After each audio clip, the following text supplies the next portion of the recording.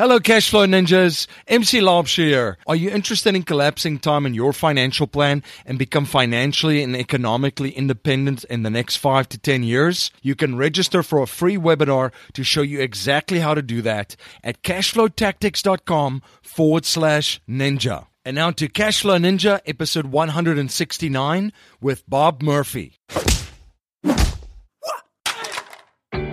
Welcome to the Cashflow Ninja, the podcast empowering and inspiring people to discover how to generate their own income and manage, grow, and protect their own wealth in the new economy.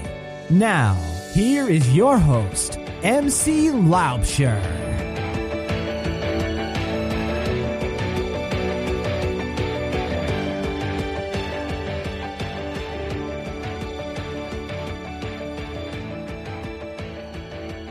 Hello, Cashflow Ninjas. MC Laffer here, and welcome to another episode of the Cashflow Ninja. I have a great show for you today, and in today's show, we're going to look at how to use the Austrian economic business cycle to weather financial storms. My guest today is Bob Murphy. Bob Murphy is a research assistant professor with the Free Market Institute at Texas Tech.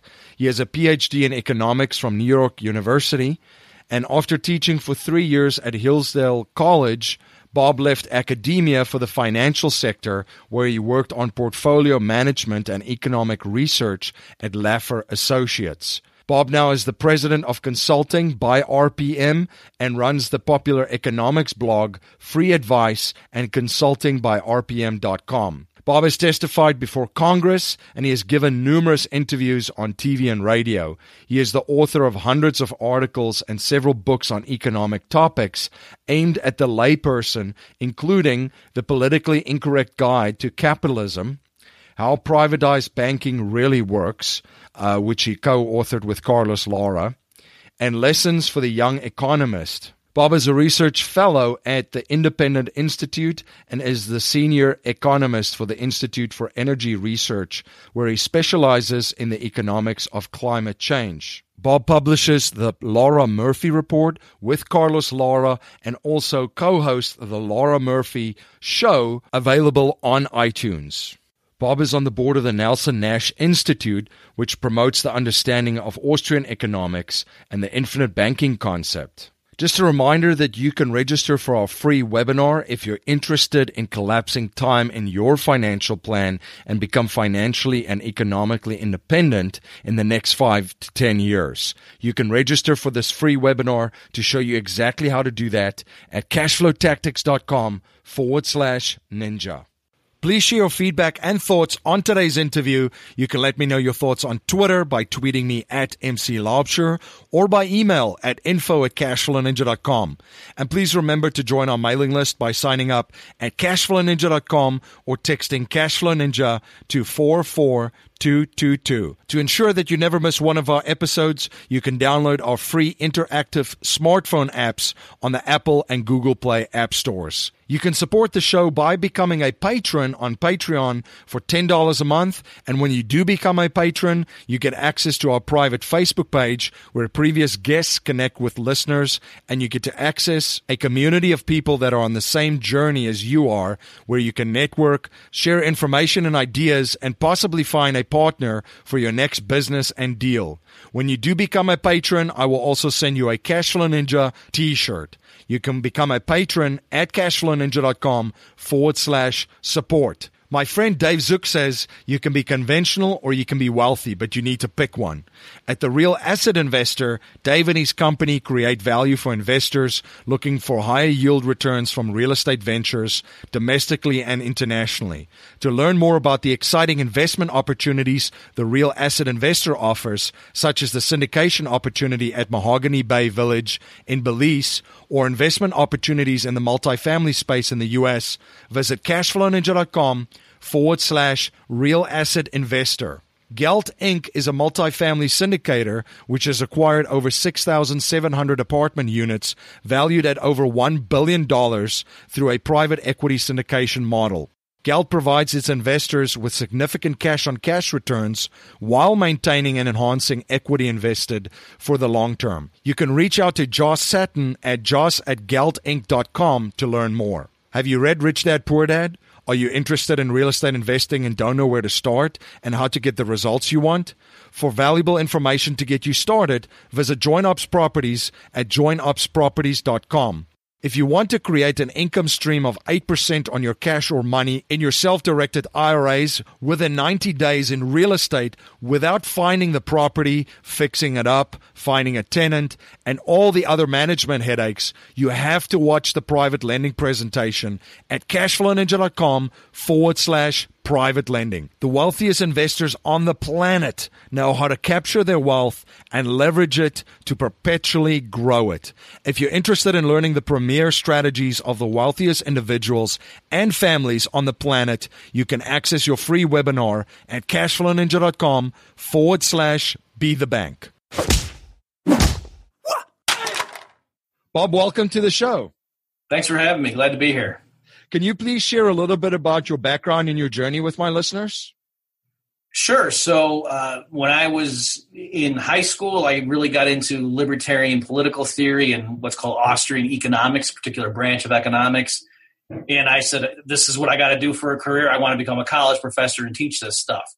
So I went to Hillsdale College in undergrad, went to NYU, got my PhD in economics, and both of those programs, were heavily Austrian in terms of the type of economics.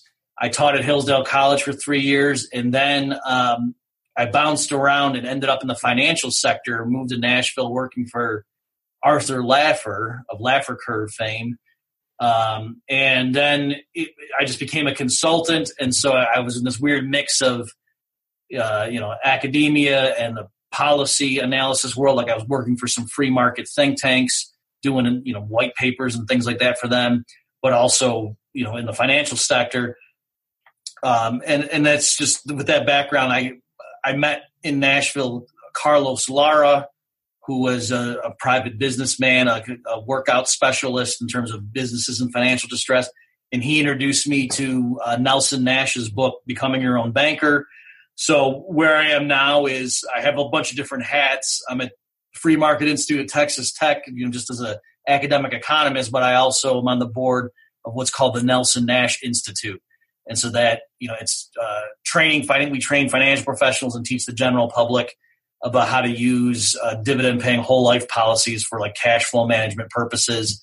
And it all, all those things, even though they sound like they're disparate, they all related in terms of people, understanding the importance of the free market economy and just taking charge of your own financial well-being and sort of realizing the dangers that are out there. Yeah, and you guys have truly integrated Austrian economics with privatized banking and the infinite banking, and we'll touch on that in just a second. Let's stay on Austrian economics for a little bit. Really fascinating is their business cycle theory, and I think this is something that we've touched a little bit on the show, but if you could really just share a little bit more about the Austrian economics school business cycle theory. Yeah, sure thing. So the first thing for your listeners is the phrase Austrian economics. That's just because historically the founders of this school of thought were from Austria, just like, the Chicago school now is a particular school of thought that, it doesn't just pertain to a certain city, obviously, or school. So yeah, the major tenets of Austrian economics, it's very focused on the individual, just trying to explain individual choices and actions in that sense.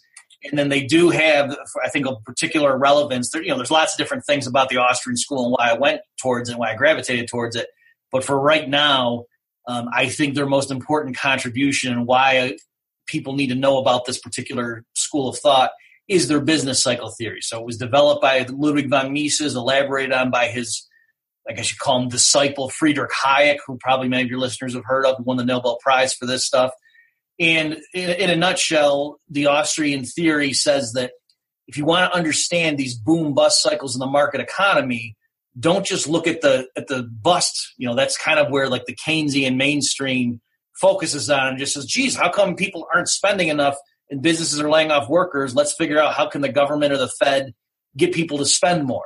And in the Austrian view, that's a mistake. The real problem was during the boom period. That's when the seeds of the bust were sowed. And it's the cause ultimately is that interest rates are pushed below their correct, or you might say natural level. And that gives this false feeling of prosperity and this false stimulus, if you will, and businesses start longer projects than really there's adequate savings to finish. And so that's the problem, that in a market economy, prices have a job to do. They communicate information. And so if the banking sector pushes interest rates below what they really should be, you're not doing anybody any favors. That's just giving a false signal to the economy. And then the way that plays out in practice is this unsustainable boom that then crashes. Which ties into a lot of what's going on currently. But before we get to that, and looking at what's ahead and where we are right now, let's take a step back to the last financial crisis, because there's a lot of misinformation out there, and a strong Keynesian contingent or heavy opinion that's heavily promoted and propagated across all mediums. Can you share a little bit more about the view from an Austrian view of what happened in the last financial crisis? What were some of the things that contributed to it? What were the things pushing this bubble wider and wider? And what were some of the factors that it eventually popped? Sure. So some of to review the history, if you remember, in the late 1990s, there was what was called the dot-com bubble, right? So there were a lot of the stock market was booming, in particular technology stocks, internet stocks.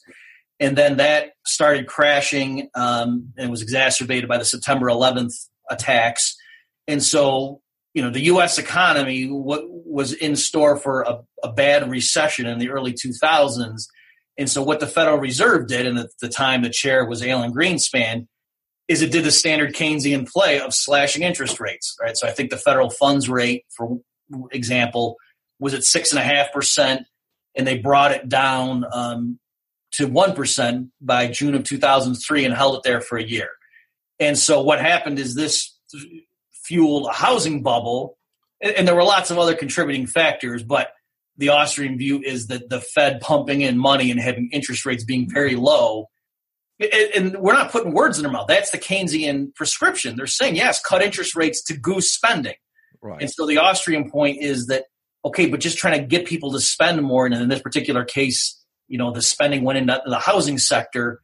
You're not doing anybody any favors by just replacing the dot-com bubble with a housing bubble. And, the story fits pretty well. And by the way, this isn't just, ex post fitting the data. There are plenty of Austrians on record during the housing boom years saying this is going to blow up in our faces. This is not going to end well. This is unsustainable. To pat myself on the back, I've gotten plenty of things wrong. Don't get me wrong. But in, October of 2007, I had an article using Austrian business cycle theory saying this could be the worst recession in 25 years. Right, so that was 11 months before the financial crisis hit. All right, so this, Austrians were in real time warning about this. So the basic idea was the Fed pushed interest rates artificially low. That made mortgage rates come down. People went into housing this time, but that was unsustainable, because those interest rates weren't correct. And then when the Fed got nervous and started raising rates, so in mid 2004, the Fed started hiking, and they tried to give a soft landing. And remember, Greenspan was called the maestro and stuff. People were amazed early on about, he managed to spawn a housing bubble, or boom, even, so the recession wasn't so bad. That's great. Good job, Alan Greenspan. And the Austrians were saying, no, this is gonna come back to bite us. And, the Austrians, I think, were clearly right in that score. So that's what we think the basic picture was. And then Bernanke just did the same playbook, but times 100 in the financial crisis of 2008 and going forward. A Keynesian like Paul Krugman, for instance, was saying, they should blow up the housing bubble. We should stimulate the growth and have people spending again. One of these other wisdoms was also that economic growth would be spurred by an alien invasion. So there's a lot of things coming from him. Right. But there were a lot of folks on the Keynesian side that said this was a great idea at the time. Yeah, and I mean, for your listeners who don't know about you're not putting words in this, but literally just go Google Paul Krugman housing bubble replace, I think, the NASDAQ bubble or dot-com bubble. And again, you're right. Early 2000s, Krugman literally, he was endorsing, somebody else said it. I forget who it was, but some guy like a writer for a hedge fund or something came out and said that. But Krugman was clearly endorsing it, saying, yeah, what Greenspan needs to do right now is replace the dot-com or the tech bubble with a housing bubble. And then, of course, people were ridiculing him later, years later, saying, whoa, good call, Krugman. And he was trying to, distance himself from those remarks. And no, that's not what I meant. But, it's clear, and it's not just that he said it, but that clearly flows right out of the Keynesian mindset that, yeah, the reason that there's a recession is because people aren't spending enough. So how do you get people to spend? Cause another bubble. That, in their mind, that's what the issue is. And the Austrians are saying, no, our model of the economy is much more sophisticated. There's a structure of production. There's interlocking capital goods. There's various processes of different lengths. The stuff all has to mesh. And you don't fix a bad economy just by getting people to go spend more. Or like you said, again, people, if you think you're putting your words in my mouth, go Google, go to YouTube, say Krugman alien invasion, and you'll see that, yes, during the financial crisis and aftermath, it wasn't his first option. Krugman would have wanted the government to spend money building bridges and building schools and stuff. But he literally said if we could fool people into thinking there was an alien invasion when really there wasn't, and governments around the world built a bunch of weapons that we then didn't need, that would be better than nothing. Because, again, in the Keynesian mindset, that the problem is there's inadequate spending. And so to get governments to to loosen up and spend, even because of some bogus alien invasion threat, that's better than these crazy right-wing Republicans who are worried about balancing the budget right now. Right. And I mean, it's just kind of insane where we're at right now. To tie into the present, trillions of dollars over. I haven't even checked it because it just keeps going up. But so far in debt, no balanced budgets. But let's tie into the reaction to it was a bunch of bailouts, money printing, to get the economy back on track. Share a little bit more of what is leading up to right now and where we are right now, in the economy and global markets, and, what are the bubbles, that we're seeing out there right now? Okay, sure. So, the problem was, as people know, the crisis when it hit in the fall of 2008, one way of describing it, or one aspect of it, was there were a bunch of investment banks and other financial institutions that were holding mortgage-backed securities, or they were holding like the credit default swaps issued on those things, and so just people tied to where when the housing market started collapsing, so you had people who had bought a house and they didn't have the income to make the mortgage payments, and they were just speculators. And that was fine when housing prices were rising, because then, if you couldn't stay in the house, then you just could sell it and you'd be fine, walk away, or even the bank could kick you out and then they would take it over and it'd be fine because, they would have more than enough collateral to pay off the note. But once housing prices started crashing, all of that, that business model went out, and then that's where the pain kicked in. And so these mortgage-backed securities, which were just like securities that had like 1,000 different pieces of mortgages in them, now all of a sudden those are in jeopardy, or the people who issue credit default swaps now, and they were getting collateral calls and so that was the crisis. So one of the ways the Fed dealt with that is the Fed started buying up mortgage-backed securities, and they also started buying treasuries. And so, you can look at the Fed's balance sheet, during all those rounds of what was called QE, quantitative easing, and just chart the S&P 500 index against the Fed's balance sheet. And for a long stretch there, the connection between those two, it's eerie how those things moved hand in glove. So that was the sense in which I was warning all throughout those, the Obama years, basically saying, the boom in the stock market here is artificial. This is because the Fed's buying up assets, and that's not the way to prosperity. So now the problem is the Fed's wanting to tighten. They're trying to unwind to get out of this, but they sort of painted themselves into a corner.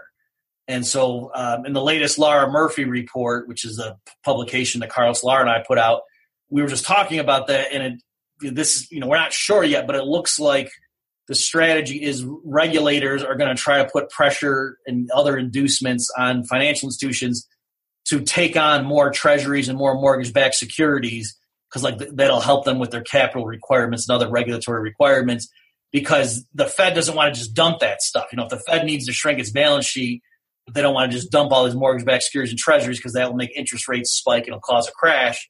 And so it looks like what they're trying to do is figure out a way to kind of induce private financial institutions to take on all these bonds that really, I think, have been overvalued because of the Fed buying them. So I think the stock market's overvalued. I think the dollar's overvalued. I think treasuries are overvalued.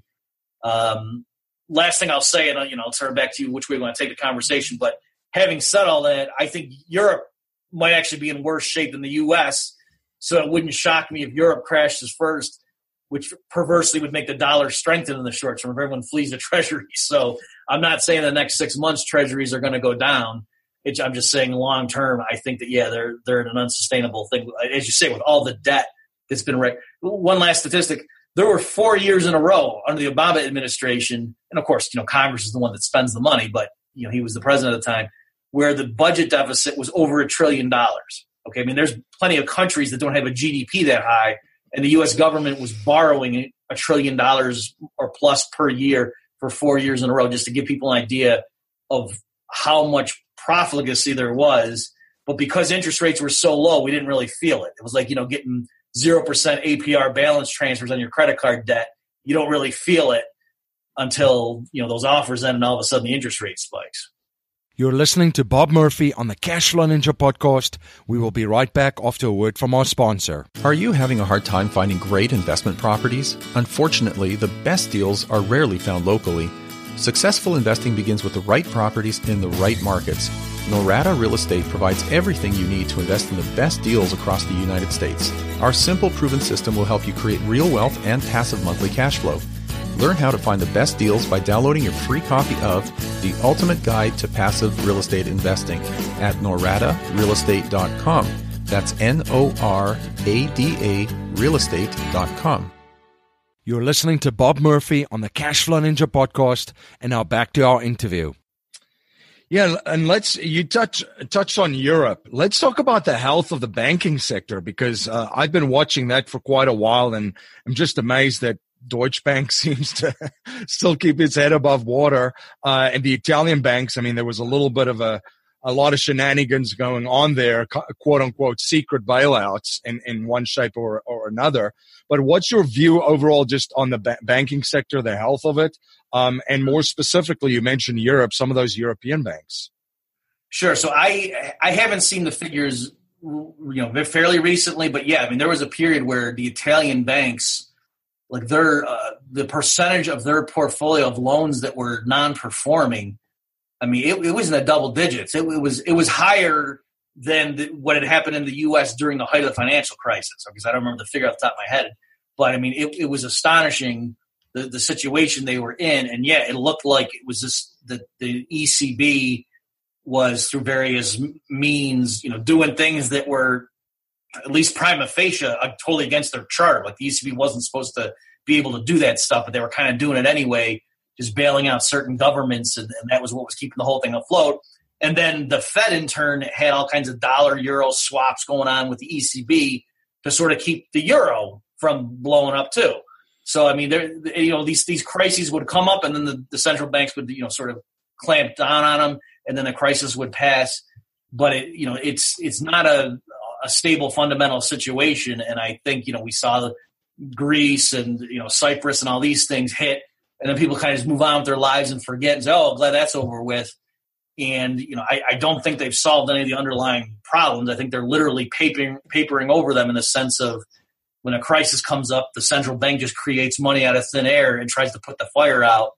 But I think eventually that they're going to stop being able to do that. That investors are going to say, okay, you can't just keep doing it. And I think that's what's happened with the U.S. So with Yellen coming in, I do think that was like a regime change. She oversaw the so-called taper, and actually the Fed's balance sheet has been flat since like the fall of 2014.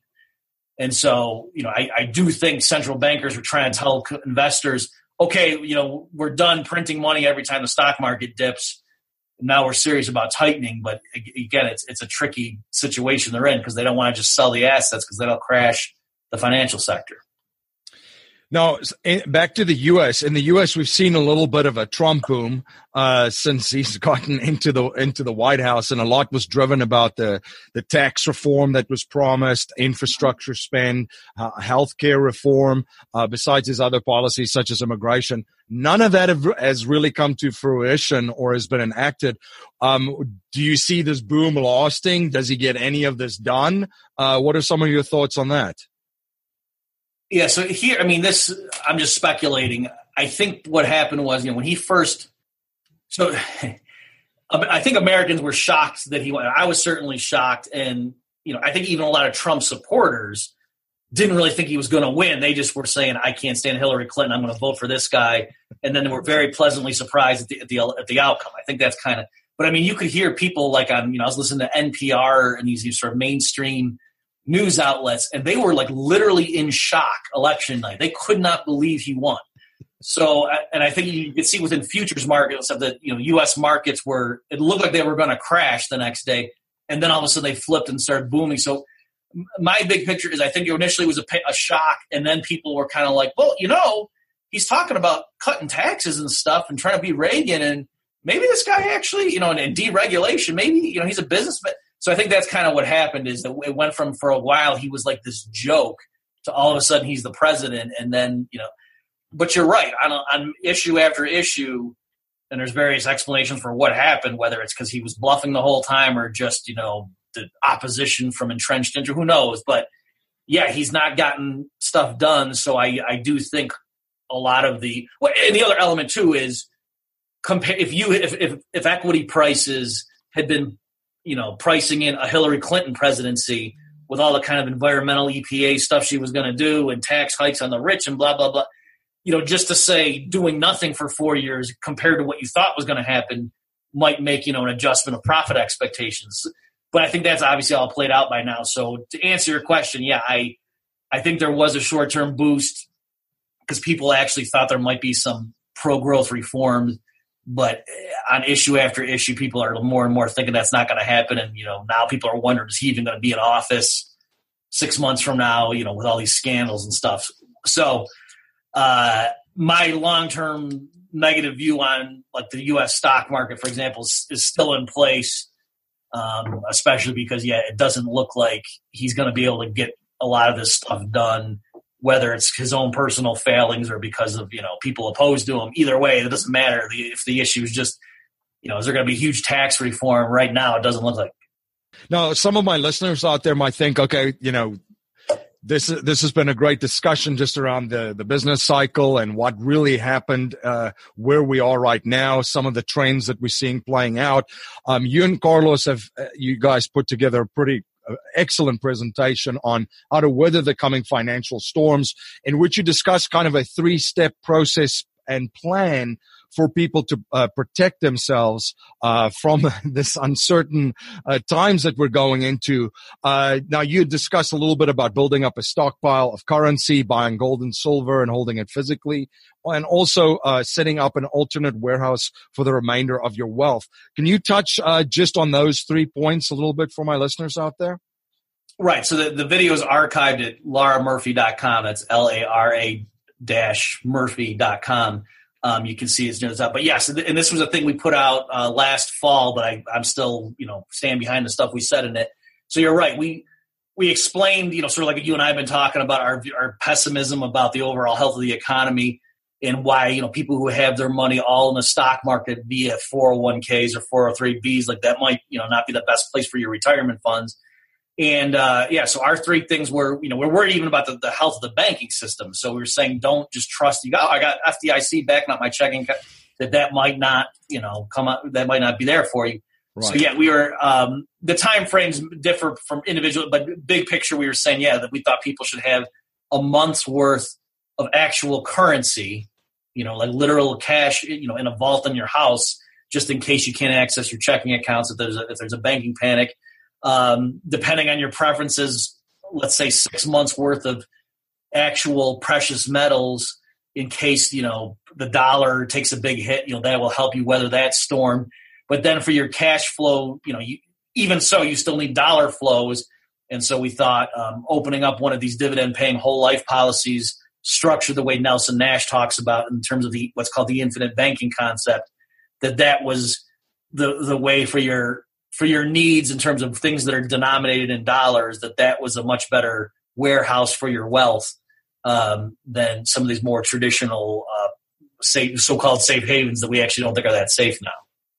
Right, and we've discussed the Dodd-Frank Act on this show as well, talking about the safety of deposits in banks and how the banking system and the relationship of banking has changed. So definitely need an alternative place to warehouse your wealth in uncertain times.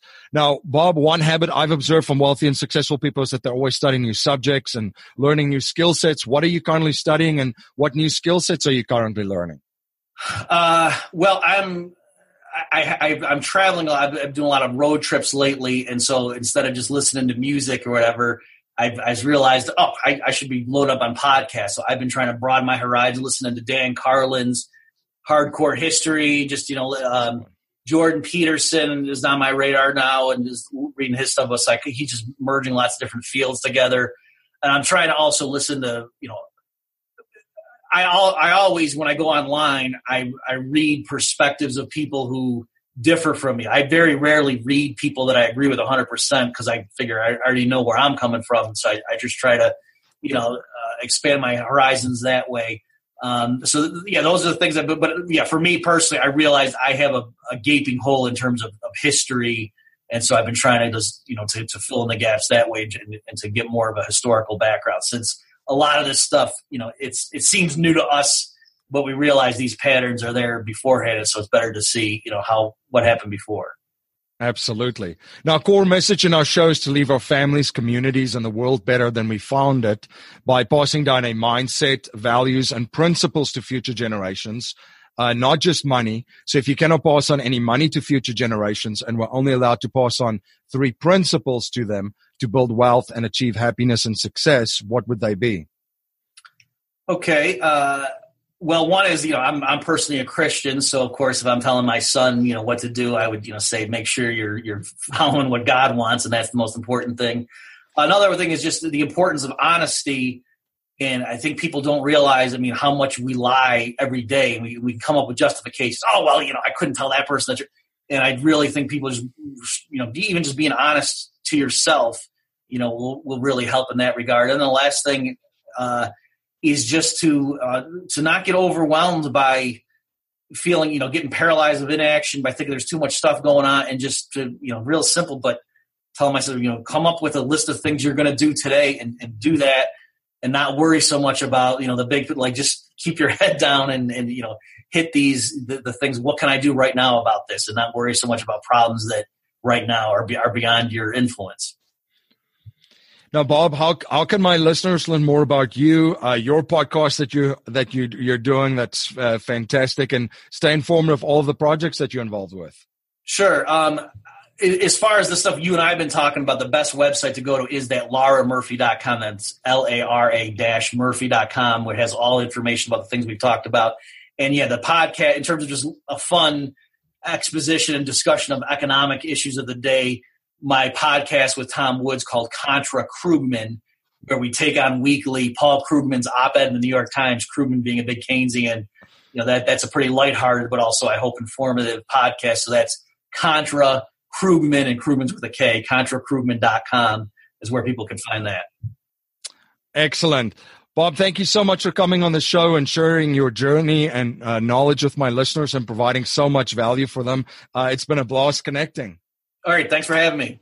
This is MC Laubscher, the host of the Cashflow Ninja podcast. As you may know, I'm also the president and chief wealth strategist of Valhalla Wealth Financial. We help individuals, families, small businesses, entrepreneurs, and professionals build their wealth outside of Wall Street and help investors maximize the use of every dollar in their personal economy and boost their investment gains. We do this by combining the capital and investments with the financial vehicle of the wealthy according to the infinite banking concept. If you're interested to learn more about privatized banking and the infinite banking concept, you can access an exclusive webinar at cashflowninja.com/be-the-bank.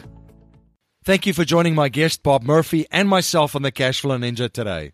We still have a couple of seats left. They're filling up really fast for our webinar where you can learn how to collapse time in your financial plan and become financially and economically independent in the next 5 to 10 years. You can register for the free webinar at cashflowtactics.com/ninja. If you like what you hear and appreciate what we're trying to build here at the Cashflow Ninja, please subscribe, rate, and review our show on iTunes and share our show with family, friends, in your network.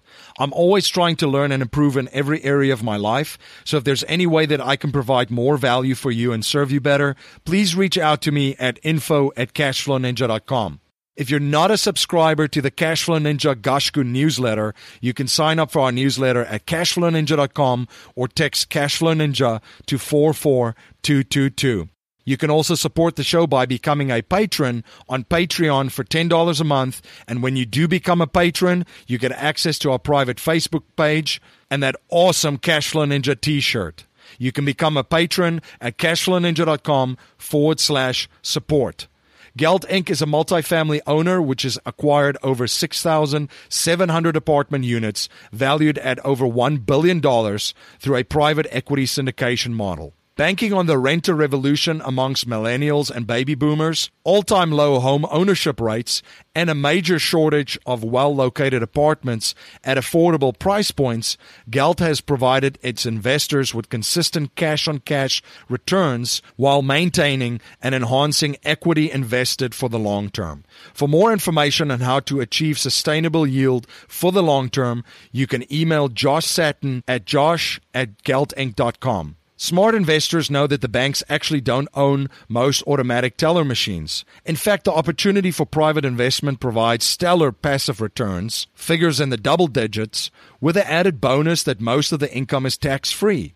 Who wants to walk blindly past an ATM and not cash in on that opportunity? ATM machine ownership brings you a steady stream of hands-off passive income. Dave Zook and the Real Asset Investor team have been providing opportunities for investors in this uptrending activity of ATM use. If you're an accredited investor and would like more information on how you can invest in this exclusive asset class that very few investors will ever have access to, sign up for your free webinar on how to create income streams from ATMs at cashflowninja.com/real asset investor. Jimmy Freeland and Bob Scott have been in your shoes and have used real estate investing to become financially free. They have designed a system to take any beginner to an experienced deal-making investor in the least amount of time. They offer opportunities from basic education, coaching, bridge loan investing, to turnkey investments in the cash-flowing market of St. Louis, Missouri. For more information, please visit joinupsproperties.com or call Jimmy and Bob at 314-799-2247. If you want to create an income stream of 8% on your cash or money in your self-directed IRA within 90 days in real estate without finding the property, fixing it up, finding a tenant, and all the other management headaches that comes along with it, you have to watch the private lending presentation at cashflowninja.com/private lending. The wealthiest investors on the planet know how to capture their wealth and leverage it to perpetually grow it. If you're interested in learning in the premier strategies of the wealthiest individuals and families on the planet, you can access your free webinar at cashflowninja.com/be the bank. That's our show for today, everyone. Until next time, live a life of passion and purpose on your terms. You have been listening to the Cashflow Ninja with your host, MC Laubscher, the podcast empowering and inspiring people to discover how to generate their own income and manage, grow, and protect their own wealth in the new economy. Today's show notes and resources are available on our website, cashflowninja.com.